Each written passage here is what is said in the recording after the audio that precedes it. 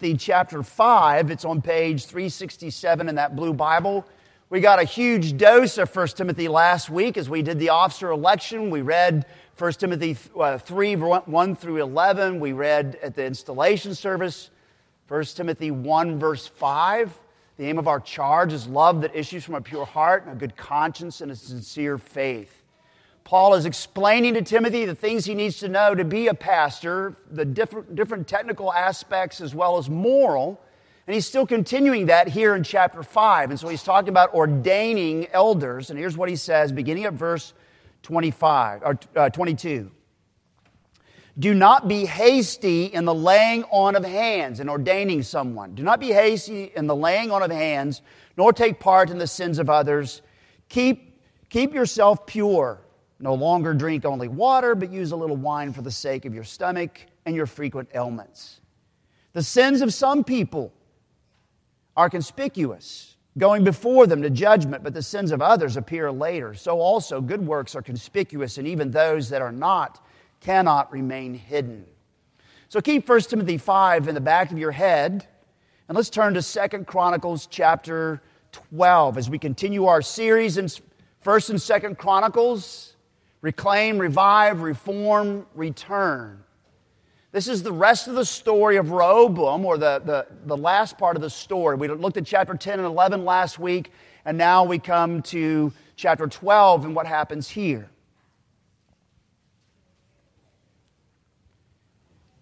When the rule of Rehoboam was established and he was strong, he abandoned the law of Yahweh and all Israel with him. In the 5th year of King Rehoboam, because they had been unfaithful to Yahweh, Shishak, king of Egypt, came up against Jerusalem with 1,200 chariots and 60,000 horsemen. And the people were without number who came with him from Egypt, Libyans, Sukkiim, and Ethiopians. And he took the fortified cities of Judah and he came as far as Jerusalem. Then Shemaiah, who spoke clear back in chapter 11, verses 2 through 4, then Shemaiah the prophet came to Rehoboam and to the princes of Judah who had gathered at Jerusalem because of Shishak, and he said to them, Thus says Yahweh, you abandoned me, so I have abandoned you to the hand of Shishak. Then the princes of Israel and the king humbled themselves and said, Yahweh is righteous. When Yahweh saw that they humbled themselves, the word of Yahweh came to Shemaiah. They have humbled themselves. I will not destroy them, but I will grant them some deliverance. And my wrath shall not be poured out on Jerusalem by the hand of Shishak. Nevertheless, they shall be servants to him, to Shishak, that they may know my service and the service of the kingdom of the countries. So Shishak, king of Egypt, came up against Jerusalem. He took away the treasures of the house of Yahweh, the treasures of the king's house. He took away everything. He also took away the shields of gold that Solomon had made. And King Rehoboam made in their place shields of bronze and committed them to the hands of the officers of the guard who kept the door of the king's house. And as often as the king went into the house of Yahweh, the guard came and carried them and brought them back to the guard room. And when he humbled himself, the wrath of Yahweh turned from him so as not to make a complete destruction. Moreover, conditions were good in Judah. So King Rehoboam grew strong in Jerusalem and reigned. Rehoboam was 41 years old when he began to reign, and he reigned 17 years in Jerusalem, the city that Yahweh had chosen out of all the tribes of Israel to put his name there. His mother's name was Naamah the Ammonite, and he did evil, for he did not set his heart to seek Yahweh. Now the acts of Rehoboam, from the first to the last, are they not written in the chronicles of Shemaiah the prophet and of Iddo the seer? There were continual wars between Rehoboam and Jeroboam, and Rehoboam slept with his fathers and was buried in the city of David, and Abijah his son reigned in his place. What I've read to you from 2 Chronicles and from 1 Timothy 5, it is the word of the Lord. Thanks be to God. Let's pray. Oh, Holy Father, our hearts are often sluggish, our minds often dull, and our perceptions often cloudy. We urgently need you to open our eyes and clear our heads and remove the clutter in our hearts so that in humility we may receive your word. Please do it. In Jesus' name, amen. You may be seated. So for those of you who are visiting, on the back of the worship guide, there's the sermon outline. It has space for notes. There's a quotation there. Everybody needs to know there's a quotation there. There's some cross references. And then there's some questions at the end. So the church ruptured. That was back in chapter 10 and 11. The church ruptured. The kingdom's shattered, and it wasn't pretty. Arrogance and hubris seemed to be lurking in, under, and with the rupture. Seen, for example, in Rehoboam's loud and proud responses. You remember, he would not take the counsel of the older men. In fact, if you go back and look at that very quickly, he says to them, "How do you advise me to answer this people?" He has no intention of doing it. He's actually pushes it at a distance, but then he gets the counsel of the younger men and he asks them, "How do you advise that we answer this people?" You can tell he's already moving in a certain direction. He's loud and proud when the split comes after he shakes his little pinky in their faces. You have to go read the story for that. What does he do? He gathers the forces to go and force the northern tribes to comply with him as the king. And God has to put a stop to that. And then he builds up the fortified cities so that way he can keep Benjamin and Judah, the two regions that are his now, only his. He's full of spit and vinegar, and there's all of this arrogance. But then there's a bright moment in chapter 11, verses 13 through 16, when the immigrants from the north who are fleeing the pressures in the north come flowing into this realm of Rehoboam, and they're immigrants who have set their hearts to seek Yahweh, chapter 11, verse 16. But by the time we get done with chapter 10 and 11, we have question marks. We have question marks because we've been cautioned. If you go back and look at chapter 11, 17, we've been cautioned that all of this lasted only 3 years. It says it there twice in one sentence, 3 years, 3 years. And then at the end of chapter 11, arrogant Rehoboam has married himself into an arrogant family. We walk away from chapter 11 with some hopefulness, but we have some big question marks. And sure enough, as we now enter chapter 12, we find ourselves on the way down. Verses 1 through 4, the way down. Verse 1 tells us where things have been heading, and it removes all the question marks we have, and it replaces them with an exclamation point. What you suspected in chapter 10 and 11, yeah, it was legit. Here's where this went. For all of the spiritual infusion of chapter 11, verses 13 through 16, the Levites and the priests fleeing Jeroboam up north, and all the people who had set their hearts to seek Yahweh, and they came flowing into Jerusalem, for all of the spiritual infusion into this southern realm, with all of the momentum and all of the opportunity, it just wasn't enough. It wasn't a strong enough epoxy to hold the pieces together. And so the righteous faction of Rehoboam was not so righteous after all. Verse 1, when the rule of Rehoboam, this sounds like jailhouse religion and foxhole religion. Listen to how it goes. When the rule of Rehoboam was established and he was strong, when he was safe and he was happy and everything was going well for him at that moment, he abandoned the law of Yahweh and all Israel with him. As Paul reminded Timothy in 1 Timothy chapter 5, as he's talking about potential elders, he says, "Do not be hasty to lay hands on anyone, to ordain anyone, nor take part in the sins of others, because the sins of some people are out in front, conspicuous, going before them to judgment, but the sins of others appear later." Notice that the sins of Rehoboam become clear and conspicuous later, 5 years later, as you notice. All of the underlying arrogance and hubris that we took note of in chapter 10 and 11 has now given birth to sin and become apparent. And so then the next verse tells you it all came about quickly. Verse 2, the 5th year. You were already warned of that back in chapter 11 for 3 years, so you know something's coming after the 3rd year. And sure enough, in the 5th year. And notice that it came with a majority vote. Rehoboam was not pushing the people. The majority, 51% or more, were all on board. At the end of verse 1, and all Israel with him. Verse 2, because they had been unfaithful to Yahweh. Now, it doesn't mean that every man, woman, boy, and girl in Judah was abandoning the Lord, but it means that there was a swelling social majority that's abandoned the Lord. Imagine what it would have been like to be one of the minority who loved the Lord and set your hearts to seek the Lord. You have to suffer for what the majority does. And starting here in verses 2 through 5, we have God's bad news if then. I pointed out to you when God was speaking to Solomon back in chapter 7, he gave him a good news if then and a bad news if then. If you continue to follow me and do what I say, then these are the positive benefits. But if you turn your back to me, then these are the consequences of that sin. There's a good news if then and a bad news. We're now seeing the outgrowth of the bad news if then. Negative causes bring negative effects.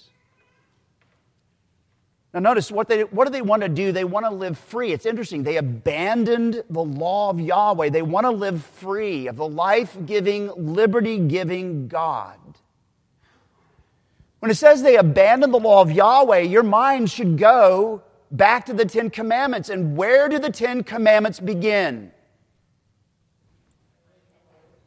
Yes, I am Yahweh your God who has set you free, right? I'm the one who brought you out of Egypt, out of the house of bondage, redemption, liberation, emancipation.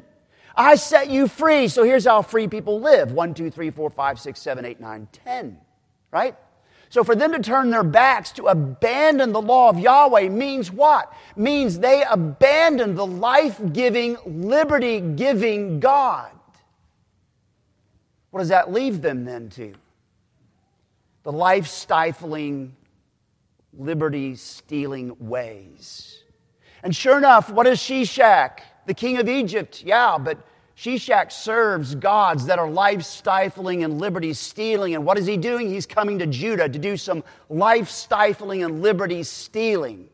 What do you got? You've got their external circumstance. This king from Egypt exposing and mirroring their own internal condition. They had abandoned the life-giving, liberty-giving God, and all that's left to them is the life-snuffing, liberty-stealing way. And here it is in Shishak. They wanted to live free of the life-giving, liberty-giving God, which means they were opened up to the life-stifling, liberty-stealing ways. If you want to know more about what they did, you can go to 1 Kings chapter 14, verses 21 through 24. But thank God that in this situation, God does not leave his people in the dark. But he comes and he speaks. He sends Shemaiah, the prophet, to them. He speaks. God speaks and it was uncomfortable. God speaks and it reprimands and rebukes. But God speaks because he loves. And so the word of Yahweh, verse 5, the word of Yahweh. My friends, we all need to take seriously this principle that's laid out in verse 5. What does the Lord say? He says, there in chapter 12, verse 5, he says, you abandoned me, so I have abandoned you to the hand of Shishak. I have abandoned you to the consequences of your sins, of your offenses. It's what David said to Solomon right before David died, when he was blessing his son Solomon. Back in 1 Chronicles 28 and verse 9, when he said, and you, Solomon, my son, know the God of your father. Serve him with a whole heart and a willing mind, for Yahweh searches all hearts, and he understands every plan and thought. If you seek him, he'll be found by you, but if you forsake him, he will cast you off forever. It's the same principle that will come up again and be mentioned again in 2 Chronicles 15 and 2 Chronicles 24. If we abandon the Lord, we can be abandoned to the consequences of our sins. Now, somebody may say, well, that's Old Testament, and it's mean and nasty, and the New Testament, it's all about love and fluff and stuffy things, right? But you go to Romans chapter 1, for example. When Paul is talking about how all creatures on the earth, how all people can know something about God and all are without excuse, he then starts to describe how societies and cultures and nations are always pushing against God, always pushing against His morality and what's good. And so, in Romans 1, verse 24, 26, and 28, it says, "And God therefore gave them over to their desires." God gave them over. God gave them up to their desires. They abandoned Him. He abandoned them to the consequences of their sins. You know, this book, this hymn book, you've seen me do this before, so don't get shocked when this happens. But this hymn book is pushing. What's keeping this hymn book from going all the way down? My hand is restraining it, right? If I withdraw my hand, where will this book go? Down. You abandoned Yahweh, He abandoned you. He gave you over to the consequences of your sins. That's what New Testament and Old Testament say. It's a principle we need to grasp. And so the word of Yahweh by the prophet here would have been highly uncomfortable, highly unpopular, and highly unwanted then, as it would be unwanted, unpopular today. But don't miss the significance of the word of Yahweh. Notice that God speaks to His wayward people. If God relished their destruction, if He was sitting in heaven frothing at the mouth, as some people want to think He is, frothing at the mouth going, "Oh goody, I get to wipe out another bunch of people, can't wait," then all He would have to do is not say diddly and just let them destroy themselves. Are you picking up what I'm putting down? But what happens? He speaks.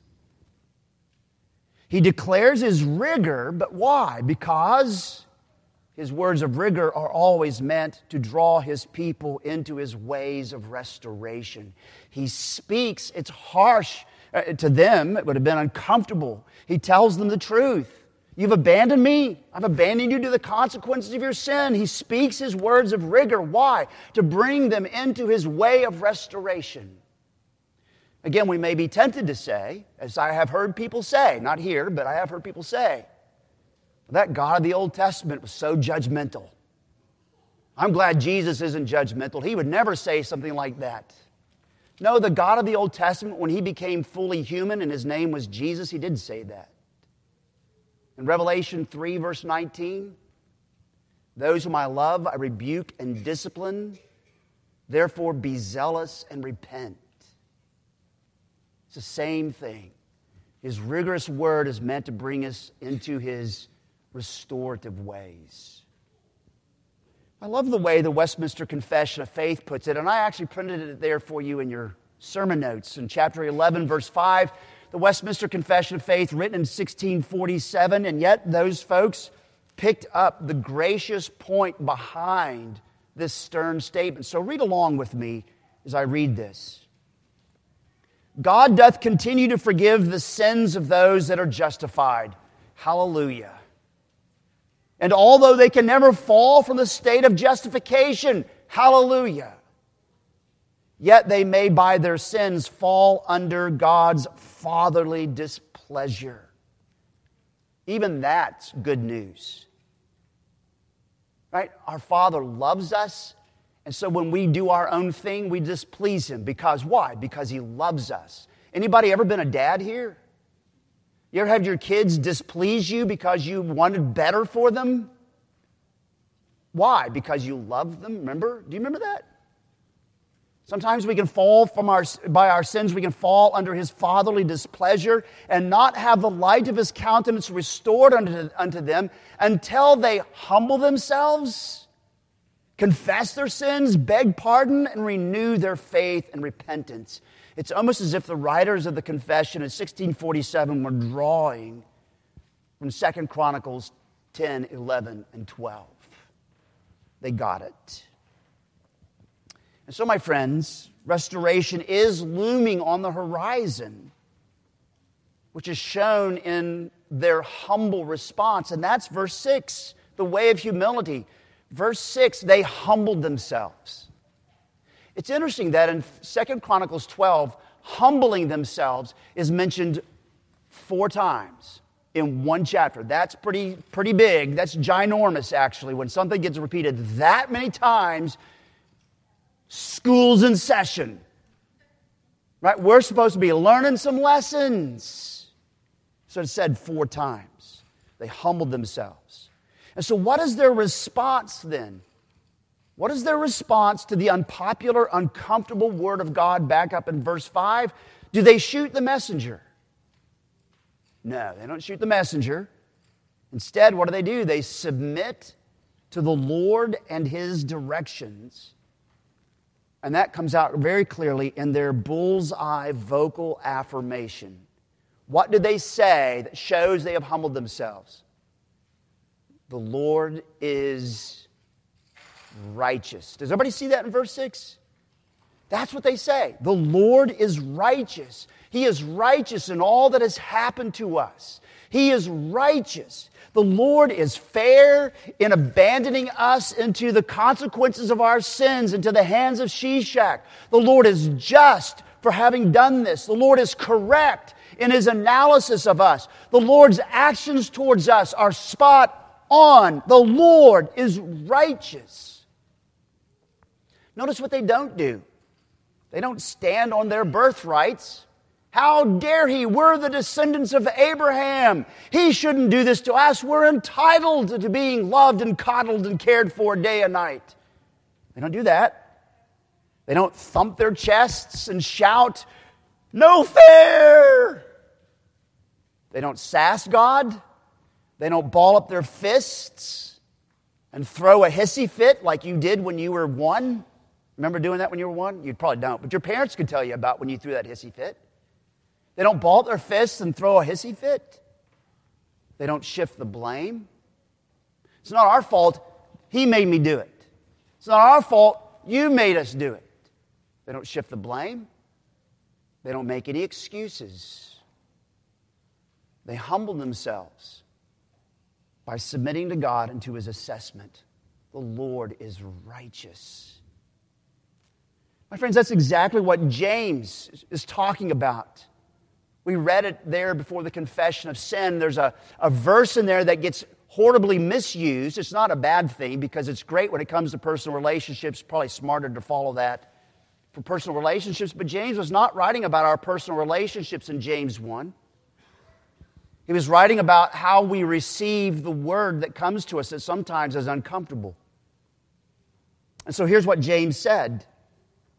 Of His own will, of God's own will, He brought us forth.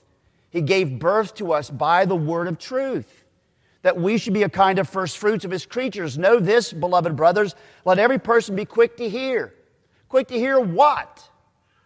The word of truth that He has used to bring us to life. Be quick to hear, slow to speak, and slow to anger.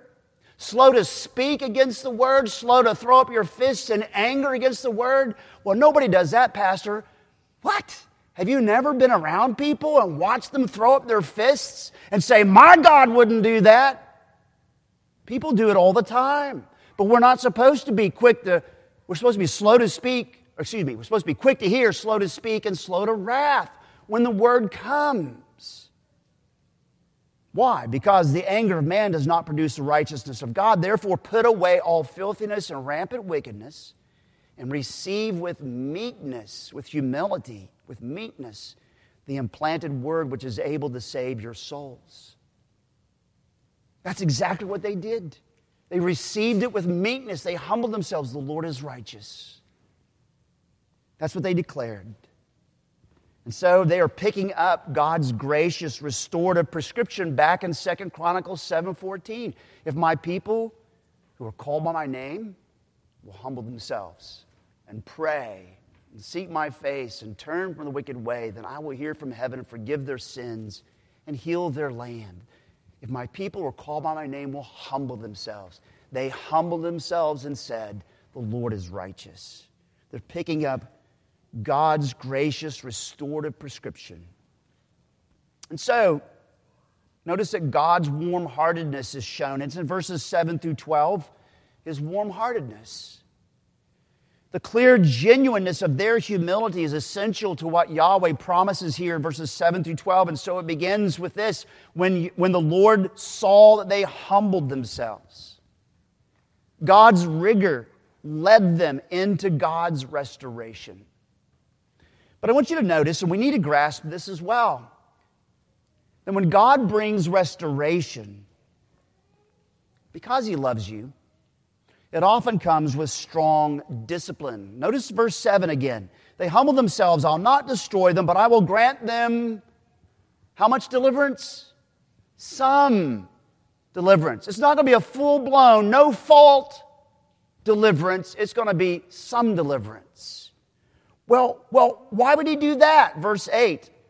They shall be servants of Shishak, so that they will come to know my service and the service of the kingdoms of the nations. They will come to know that serving me, the liberating, life-giving God, is true liberty, and serving the other ways that are life-snuffing and liberty-stealing.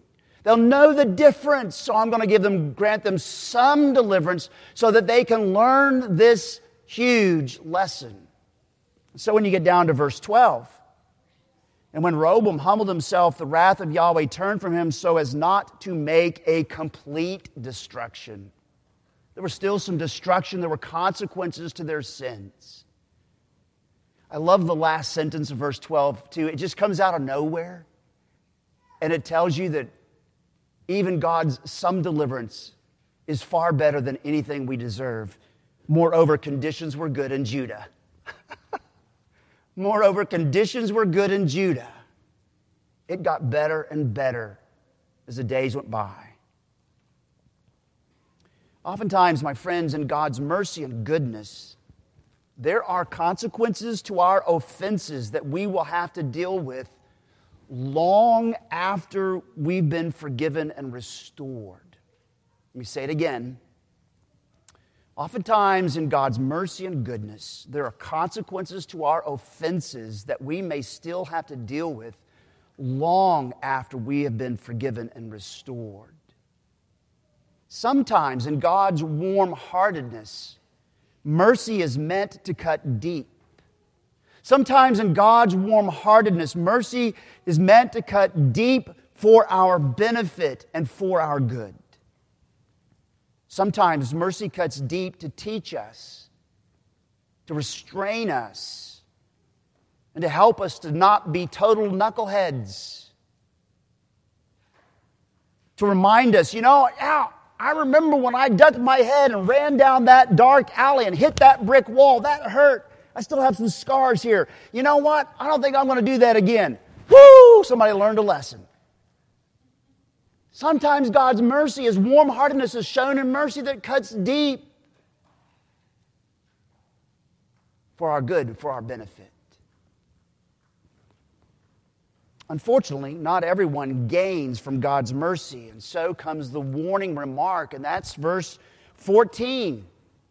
After all of the some deliverance, and after all of the no complete destruction and conditions were good in Judah and the rebuilding and so forth, comes God's analysis of Rehoboam towards the end of his life.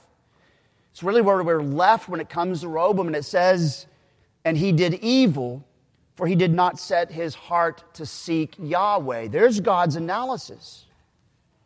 And it's written out as a warning remark. Now you may say, well, how did God know that? Because, as David said to Solomon, God searches all hearts, and He understands every plan and thought. Rehoboam may have been outwardly compliant, but inwardly he was not compliant. It's like the kid whose mom has to stick him in the corner. Anybody ever get their nose stuck in a corner? Yeah, okay. The mom who had to take her son and put him in the corner, he had to sit there, and she said to him, now son, I want you to sit there because you're being disciplined, sit there. And he shouts back over his shoulder, Mama, I may be sitting down on the outside, but I'm standing up on the inside. That's funny. What? Rehoboam was sitting down on the outside, but he was standing up on the inside. And so this is God's heart analysis. He knows Rehoboam. that Rehoboam did not set his heart to seek Yahweh. And so God's prescription back in chapter 7:14, my people who are called by my name will humble themselves and pray and seek my face and turn from the wicked way, then I will hear from heaven and forgive their sins and heal their land. God's prescription that brings restoration needs an equal response. We really do need to set our hearts to seek the Lord and humble ourselves. And so then Rehoboam fades to black with that divine evaluation. That was a stage term, by the way. If anybody has ever been in a theater, you know what I just said.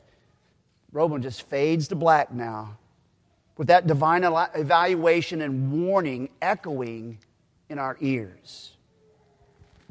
And so the significance of this whole chapter taken together with chapter 10 and 11 is meant to guide God's beleaguered people. For God's beleaguered people coming out from underneath the exile in the middle 300s BC, here's how we got into this hot mess. We didn't set our hearts to seek the Lord. We didn't humble ourselves. But here's the way forward. God has given the prescription. If my people who are called by my name will humble themselves and pray and seek my face and turn from the wicked way. And it's God's guidance for his beleaguered people in the 21st century. This is the way forward. So understand that God promising some deliverance in verse 7 is another lesson we need to learn. Some deliverance. As you continue to struggle with the consequences of your sin, sometimes the loving, liberating God wants us to learn the difference between God's service, which is the way of true liberty, and the service of idols and idolatry, which are life-stifling, liberty-stealing. He wants us to learn the lesson.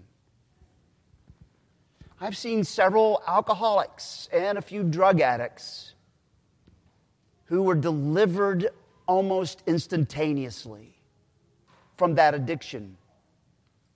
And then I got to listen to them for months and weeks and months and sometimes a year or two afterwards, whining because God didn't deliver them from every other sin.